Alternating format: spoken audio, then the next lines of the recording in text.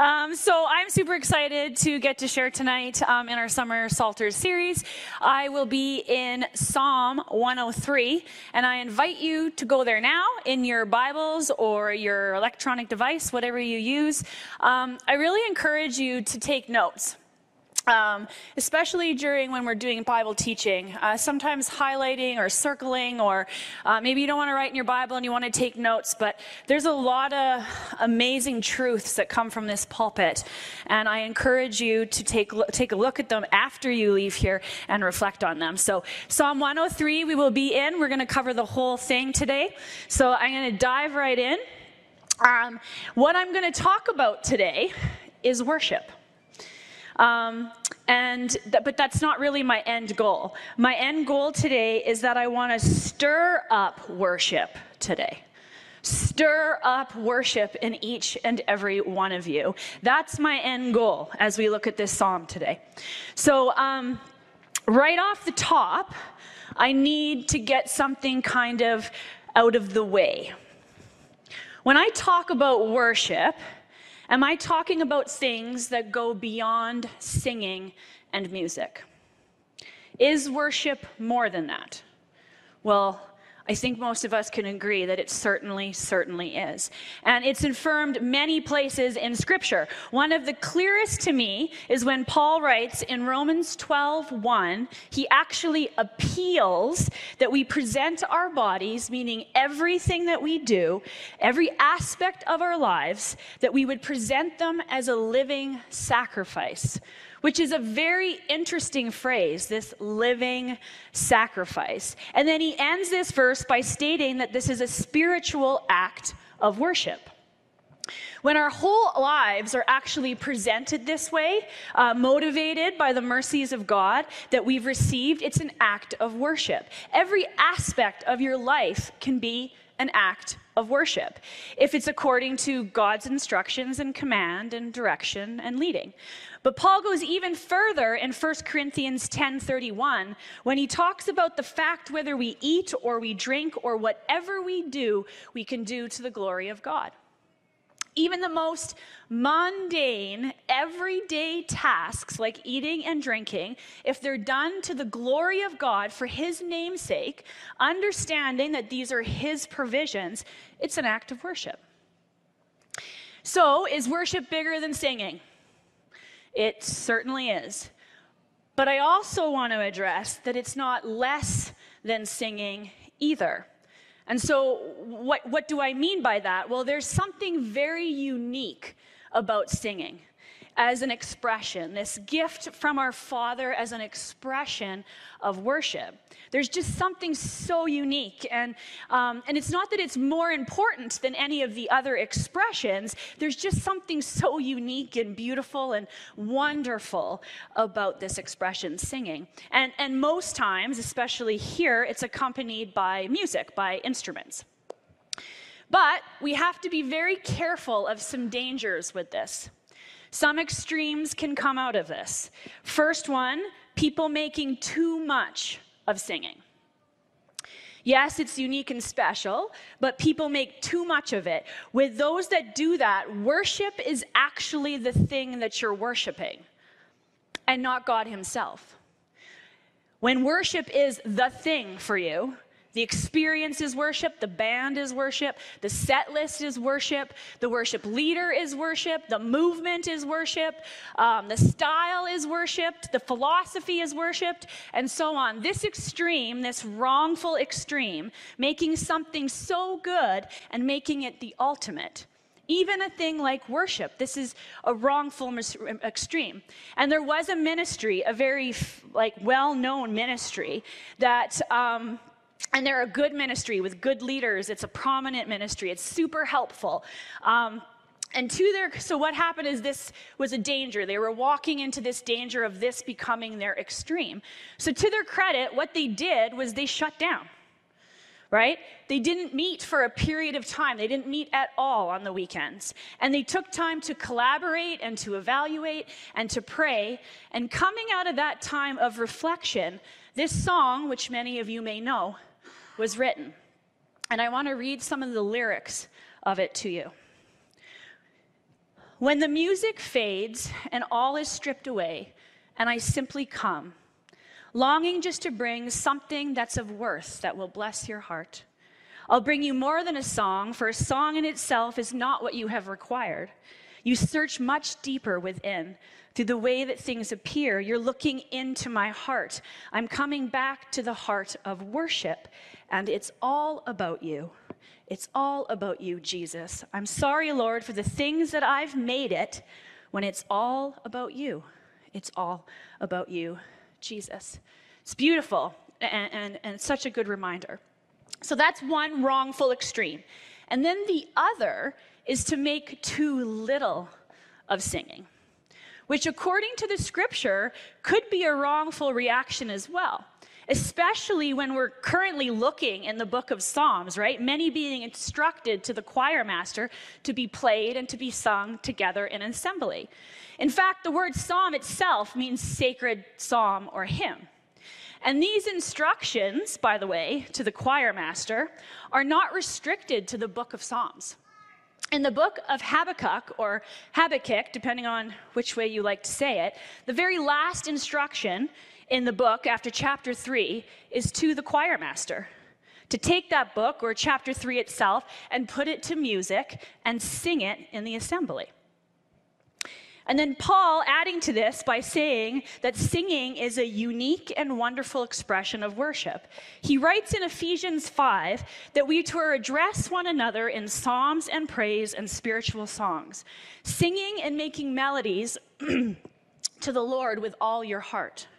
And just before that, in verse 18, like you see, where Paul says, don't get drunk on wine, but be filled with the Spirit. And then verse 19 comes, which leads me to believe that if you're Spirit-filled, that one of the manifestations of when you're following God and loving God and just absolutely directing your life towards God, that worship will result in singing, will result in song. It'll like erupt out of you.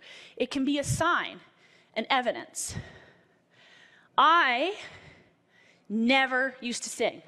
I've always enjoyed music my whole life, but I just never sung, right? Which is probably why I'm so terribly bad at it, right? But since I've come to know Jesus and given my life to Jesus, and I've laid all of my junk down, all of my burdens down, I can't help but sing. There's a song that I listen to all the time because it feels like he's singing straight from my heart. And he says, as long as I'm alive, I'm going to be praising. As long as I'm alive, I'm going to be shouting. There's one thing that I know deep down in my soul. As long as I'm alive, I'm going to sing. And then additionally, and kind of dramatically, in the book of Revelations, there's song after song that is mentioned, sung by different people groups, angelic groups. Depending upon how many or how you count in the book of Revelations, you'll find about 27 or thereabouts references to songs in it. Also, in the epistles, so the books that Paul has written, you'll come to places, some very well texts that many of you know off by heart, that many theologians and historians and church fathers actually suggest strongly that they were actually hymns. So in Philippians 2, for example, this great verse from 1 to 11 is what many consider a hymn that was sung within the church when they gathered. And why? So they could remember. They could put it into words and remember it. And in 1 Corinthians 15, which it was too much to put up onto the screen, it's talking about the resurrection and the resurrection of Jesus and how the resurrection is our resurrection. Much of that put to words, there was a hymn that was sung traditionally in churches. So I give you all of this information to give you an understanding that we can make too much of singing or we can make too little of singing. It also is telling us today that worship is more than singing. Again, it's not less. There can be this over or under reaction. There's a lot in this, what it is and what it isn't. So with all of that in mind, I'm going to talk to you about worship today. And in the process, hoping and praying to stir it up further in each and every one of your hearts. So today, as we look at Psalm 103, this is the question I want to answer. How do we worship? Let's pray.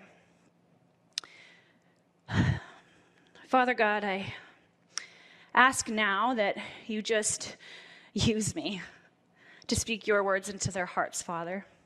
Your word is extremely clear at declaring that you've created us as beings who worship. We all worship. So the question is, Father, what do we worship? Who do we worship? So Lord, help us understand this further, that we can make too much of a good thing or we can diminish a good thing. So Father, just direct us now. Help us today. Help us in this quest of understanding how to worship. Further us along. And in the process, I pray that we would stir up worship in this place today. In your house, Father. In Jesus' name I pray. Amen.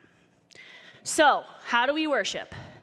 Psalm 103, verse 1. Bless the Lord, O my soul, and all that is within me. Bless his holy name. So the first word is bless. And you're going to see it 6 more times. But this first time, it comes as this intro instruction. We're called to bless the Lord. Well, what does that mean, right? We hear this word so much, like it's hashtag blessed over everything, right? So what does the word bless actually mean? And how can us, as limited beings, as finite beings, bless the infinite and the unlimited? What does it mean to us? If you do kind of a flyover of all 66 books of the Bible, with that one question in mind, how do I bless the Lord? You'll come up with 3 very common ways. Because I'm not going to tell you to worship, you need to bless the Lord without telling you how to do it, right? So, the first, by praising and acknowledging him. Well, praising and acknowledging what? God's character, God's deeds, God's nature, his word. We acknowledge and we praise. That's why it's so important when we worship through this expression of singing here, that we sing songs that are true about him and his nature and his character. Not just love songs that make us feel really, really good. We declare things that are true about God, true about us in him, and things that he's done for us, and things that are to come, and so on. So we can use this form, singing songs that are true about him, as one of the aspects of blessing. Another way that we'll see through all of the books is adoring and loving him. Like literally being affectionate towards him. Worship isn't simply meant to be an exercise or a part of a service. It's actually meant as an expression and emotion. So where do you see some of the greatest expressions of worship around us? Well, the football stadiums, the hockey rinks, the concert halls, the lineup around the block for a new iPhone. And I'm not down on any of those things. And to be honest, I'm not surprised by them either. If you really look around our city, you will see many worship expressions all around you. And why? Because we're created to worship. People you have to worship. So you will worship something. Anything. It can be yourself. It can be worship outside, something outside yourself. It can be something you've created. But for those of us who call God our God, we need to be careful not to fall into that same stream where we make a really good thing, like a good gift that we receive from him, an ultimate gift. And the third way that we can bless God is by exalting God. So what's the difference between exalting God and praising and acknowledging him? This is demonstrated in our yielding in submission to him. So to be clear, we bless God by exalting God, demonstrated by humbling ourselves in willful submission to him. So that's kind of what it means, very quickly, to bless God. So it starts to answer the question of how, but as we go further into this verse, when we see the phrase, "Oh, my soul," bless the Lord, "Oh, my soul." What is soul? What is the soul referred to? What is soul referring to? Well, most often when the Bible speaks and teaches about our soul, it's speaking of your entirety. Who you truly are and in fact are. And therefore, so basically, we speak of a soul, we're speaking of no hiddenness. Like, all of it. Nothing hidden. And therefore, when we bless God with our soul in worship, we do so in our entirety. That there's no separate compartments, right, in worship, that we come to him with everything we've got. No, coming to God and blessing him and keeping certain things from him, parts of our lives from him, like as if we actually can do that, right? I'll worship God in my service, but maybe not in my relationships. I'll worship God in my parenting, but maybe not in how I do my job. In Deuteronomy 6, there's a text that speaks to this that Jesus refers to when he's asked what the greatest of all commandments is. And you'll read, "You shall love the Lord with your God with all your heart, with all your soul, and with all your might." In other words, with everything you got. Nothing hidden. Everything you got. So we bless God in our worship. That's the what. And we're to bless the Lord in our worship and the entirety of our being. That's the how. But why? And that's at the very end of the verse. The answer is because God is holy. Well, what does holy mean? Well, when it comes to God, it speaks to his distinctness. God is distinct. God as creator is distinct from creation, which is us. Therefore, because he is creator and everything else is creation, we should worship him. He is distinct and holy, and we are not.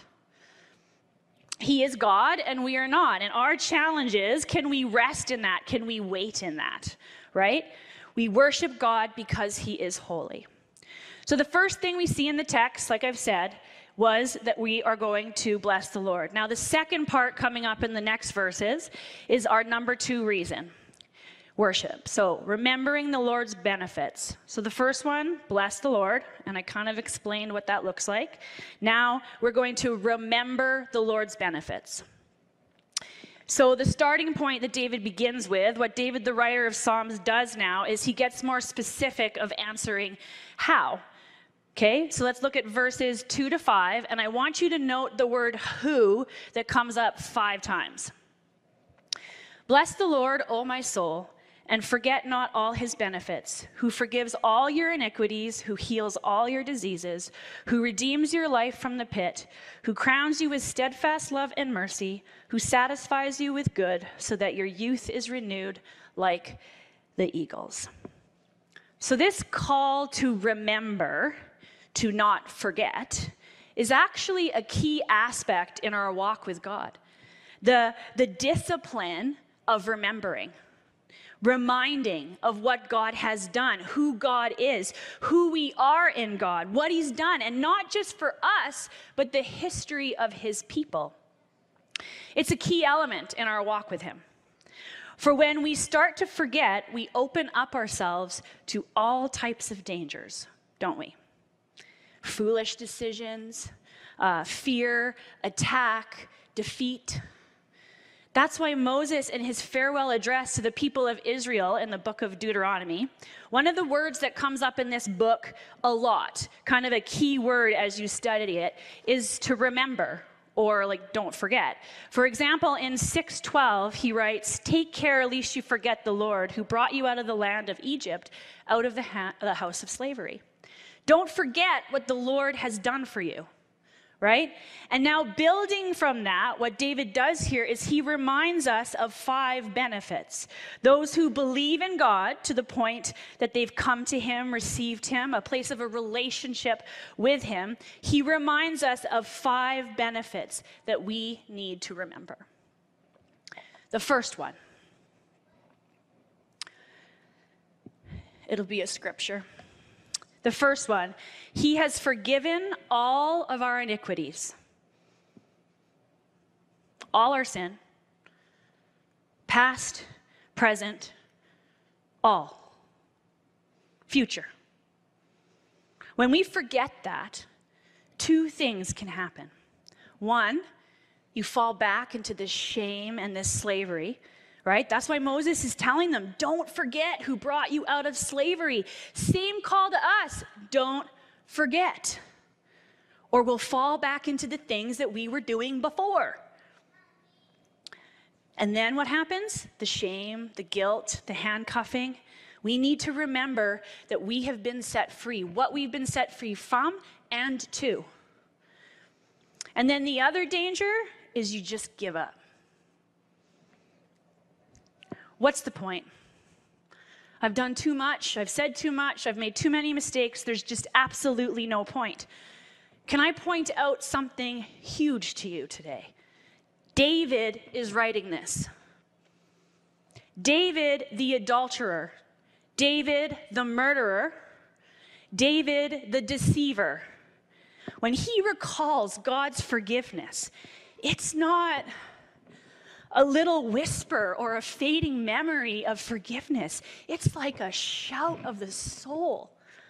I'm forgiven. And it's so fitting here that it's the first benefit that he recalls.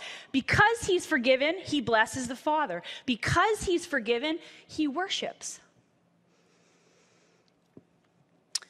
But also, the next line, don't forget, he heals all of our diseases.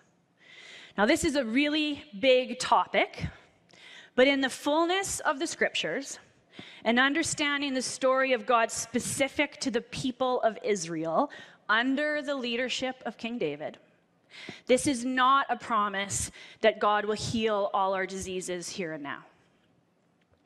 But that being said, in the story of Israel, he did heal infirmities that had come as a result of willful sin and disobedience. As well, in the ministry of Jesus, he healed many sicknesses, and we've been told we've been promised, in the fullness of time, there'll be no pain, no sickness, no tears. But in the meantime, we're to pray, to petition for God, for healing the things that we deal with, things that affect us, affect our bodies, illnesses, diseases. We are to pray because God does continue to heal today. And we need to remember that. And the third thing we need to remember, he redeems our lives from the pit. This line means so much to me that I could do an entire message just on this one line. But I remember so clearly when he reached down and took me out of my pit. Or maybe I should say, when I finally let him. And there's a lot of discussion around this word, the pit. There's kind of this twofold meaning that I could see in my studies. So our God can restore us now from situations that we're in that have brought us down or brought us low. And another, that death doesn't win, which we sing in our worship. We need to remember that death has lost its sting. It doesn't win. So this pit can be seen as a reference to the reality that our body will one day be laid in the grave, but for the believer, that is not our end. We need to remember that.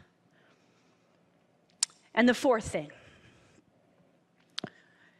he, who is God the Father, crowns us with steadfast love and mercy. The word crown is quite a beautiful word picture. It's one that surrounds us completely, being placed upon us with steadfast love and mercy. Right? That he surrounds us completely with steadfast love and mercy. And the steadfast love reference comes up hundreds of times in the Bible to describe the way that God loves. His steadfast love is actionable, it's unfading, it's never tiring love, it's always constant, it continues to pursue us with affections from eternity past and eternity future. It cannot and will not fail.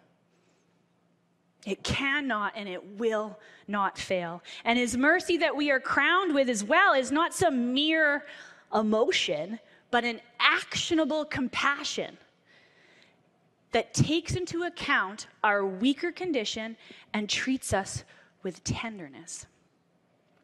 And I'm going to come back to that in a little bit, but it's a wondrous thing that we see here, that he takes into consideration our place, our weaker condition, and treats us with tenderness. And the last thing that we're called to remember in verse 5, God satisfies us with good. This one, as I was studying, was probably the most convicting for me, because I can become so enthralled, so excited, so entertained by so many things in this world.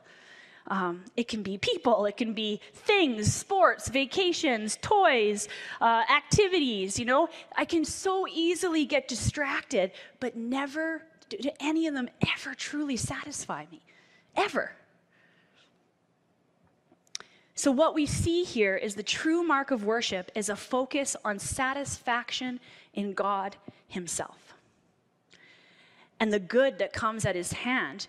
But the ultimate good is actually God himself. Only God is good, and he gives good and perfect gifts. Our challenge is to not make those gifts gooder than him, for a lack of a better word.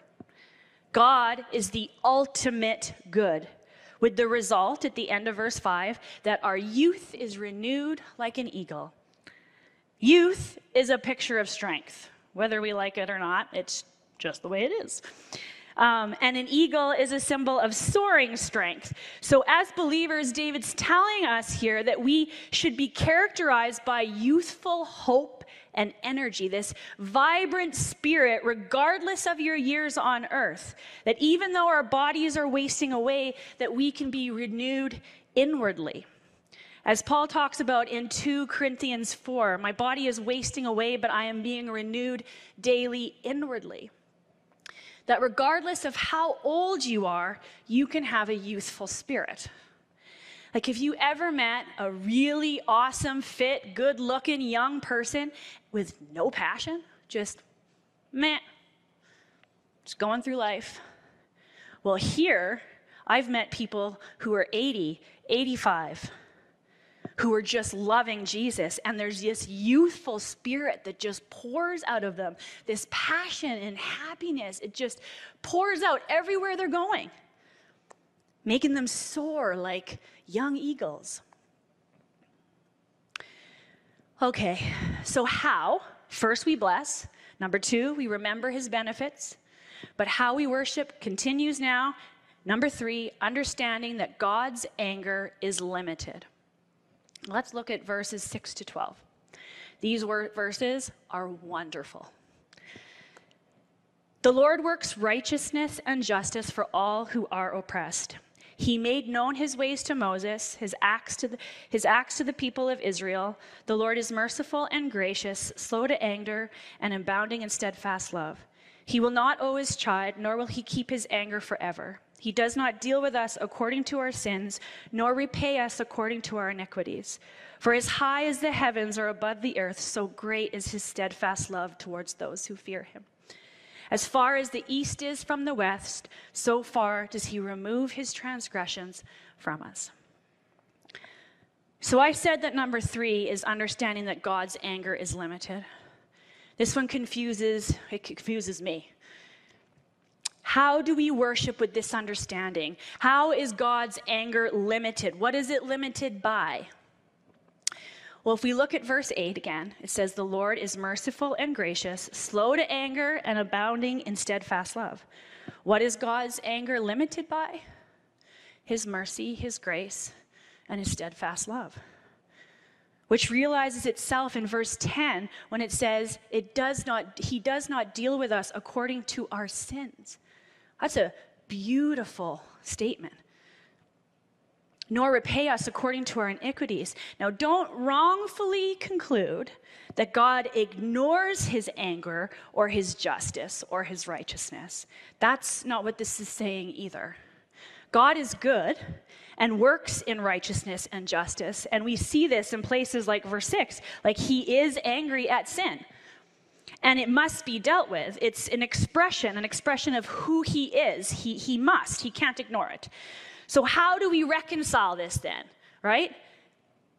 If this is who God is and this is what is taking place, how do we reconcile this together?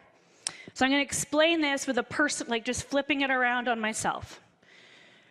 Outside of a relationship with him, if I'm living in rebellion towards God, living in sin and defiance, God's anger is hot against me. Outside of a relationship, living in defiance, he burns hot against me. Therefore, I'm living under his wrath and his justice and his righteousness, needing to be poured out on me. And rightly so, because he is God and I am not. And I'm just waving my hand in his face. But one day, I come to him in response to his move in my life, in repentance, and in confession. And who am I coming to? I'm coming to a God that's not only a God of justice and righteousness, but a God abounding in steadfast love, mercy, and grace. And that anger that is on me, it's stopped, it's limited, butting up against his compassion and mercy and everlasting love. And not that somehow God's anger and his wrath and his justice live in some sort of like conflict with his mercy and compassion and love. They live in harmony. But when my sin is open confession to him with the proper right justice upon my sin butts up against those, it's stopped by his love and grace and mercy. His anger is limited by his love. So how much love? Well, it says, well, as high as the heavens are above the earth. That's a great statement. I have two images here. And I'm sure you've seen millions of these before, of stars and different things in the galaxies and the cosmos. But this first one here is taken from the Hubble telescope, okay, so in space. And it has 500,000 stars in one wild space in space. It's beautiful, and it's honestly like so hard for me to wrap my head around that. This teeny tiny little tucked away place, 500,000 stars.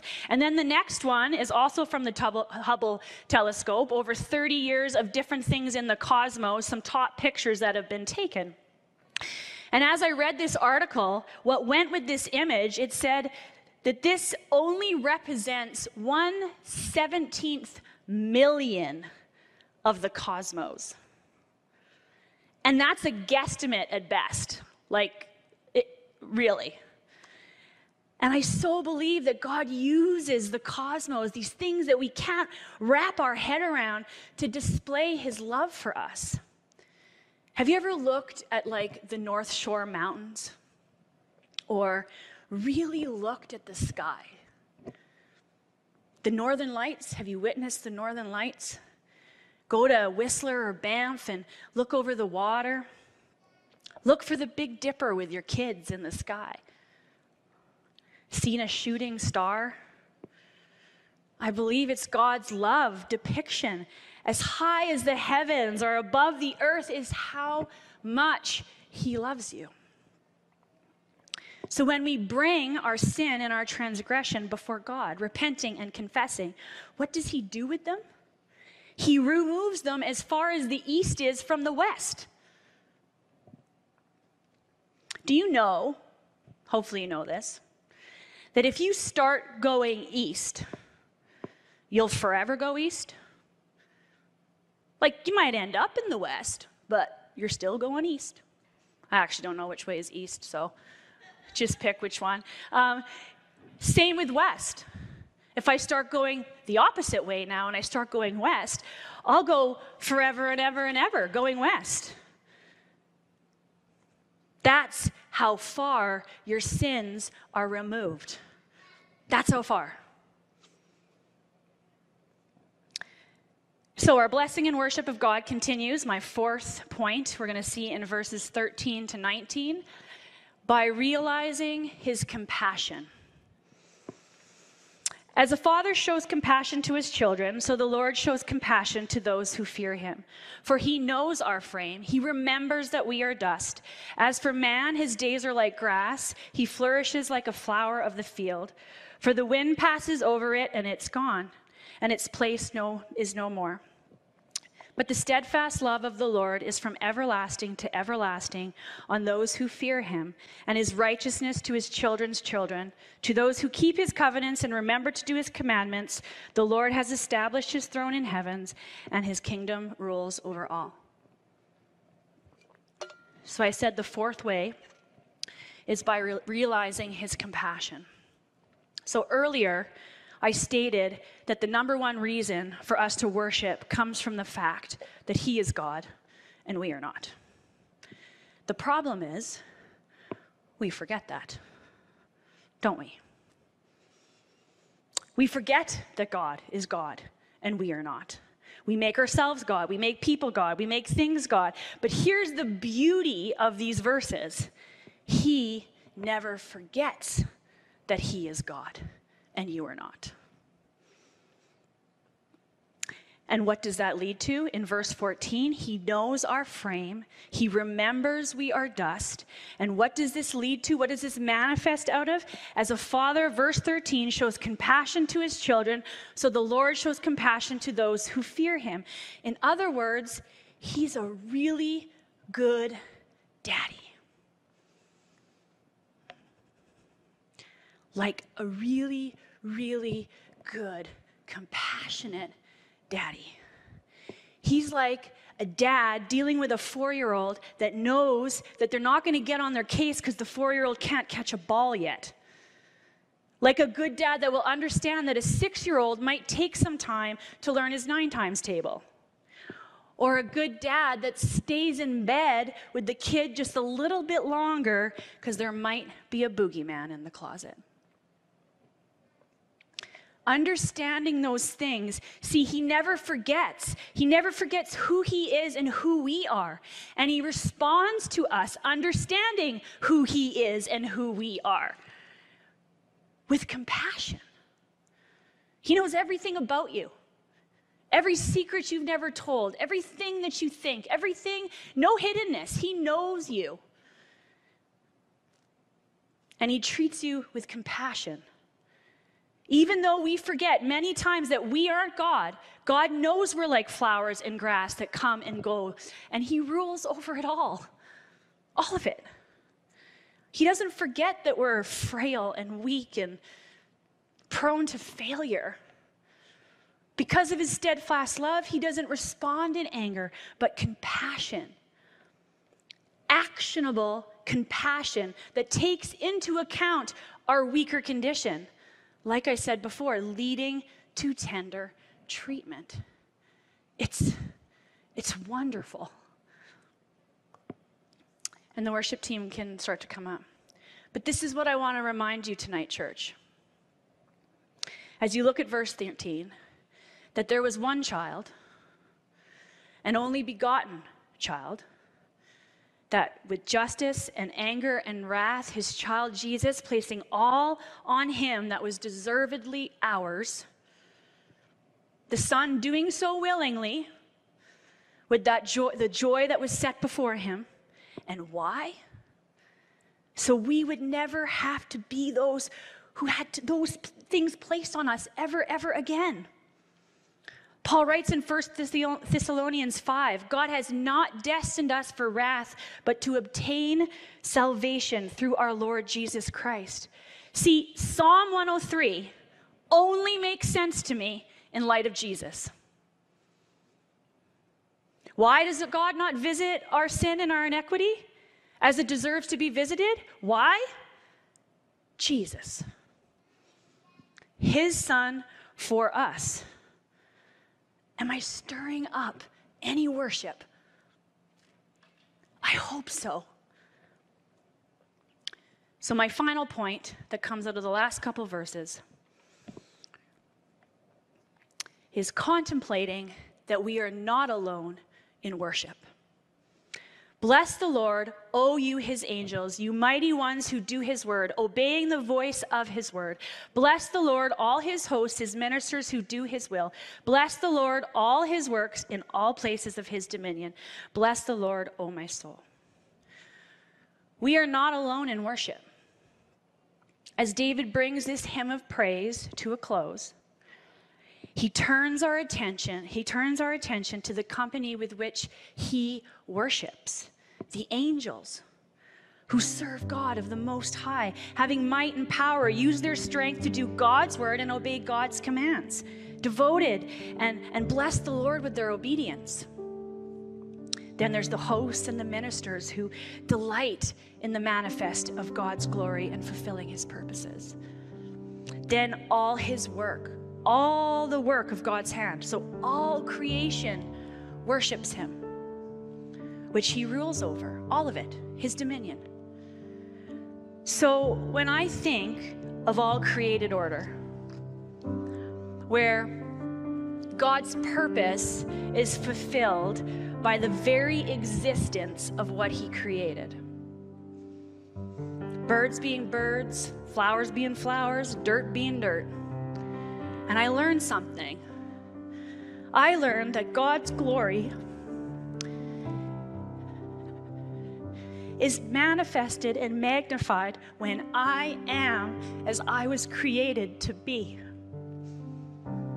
Faithful, worshipful, obedient, satisfied with God's will and call on my life. We are not alone in worship. So the psalm ends how it begins. Bless the Lord, O my soul.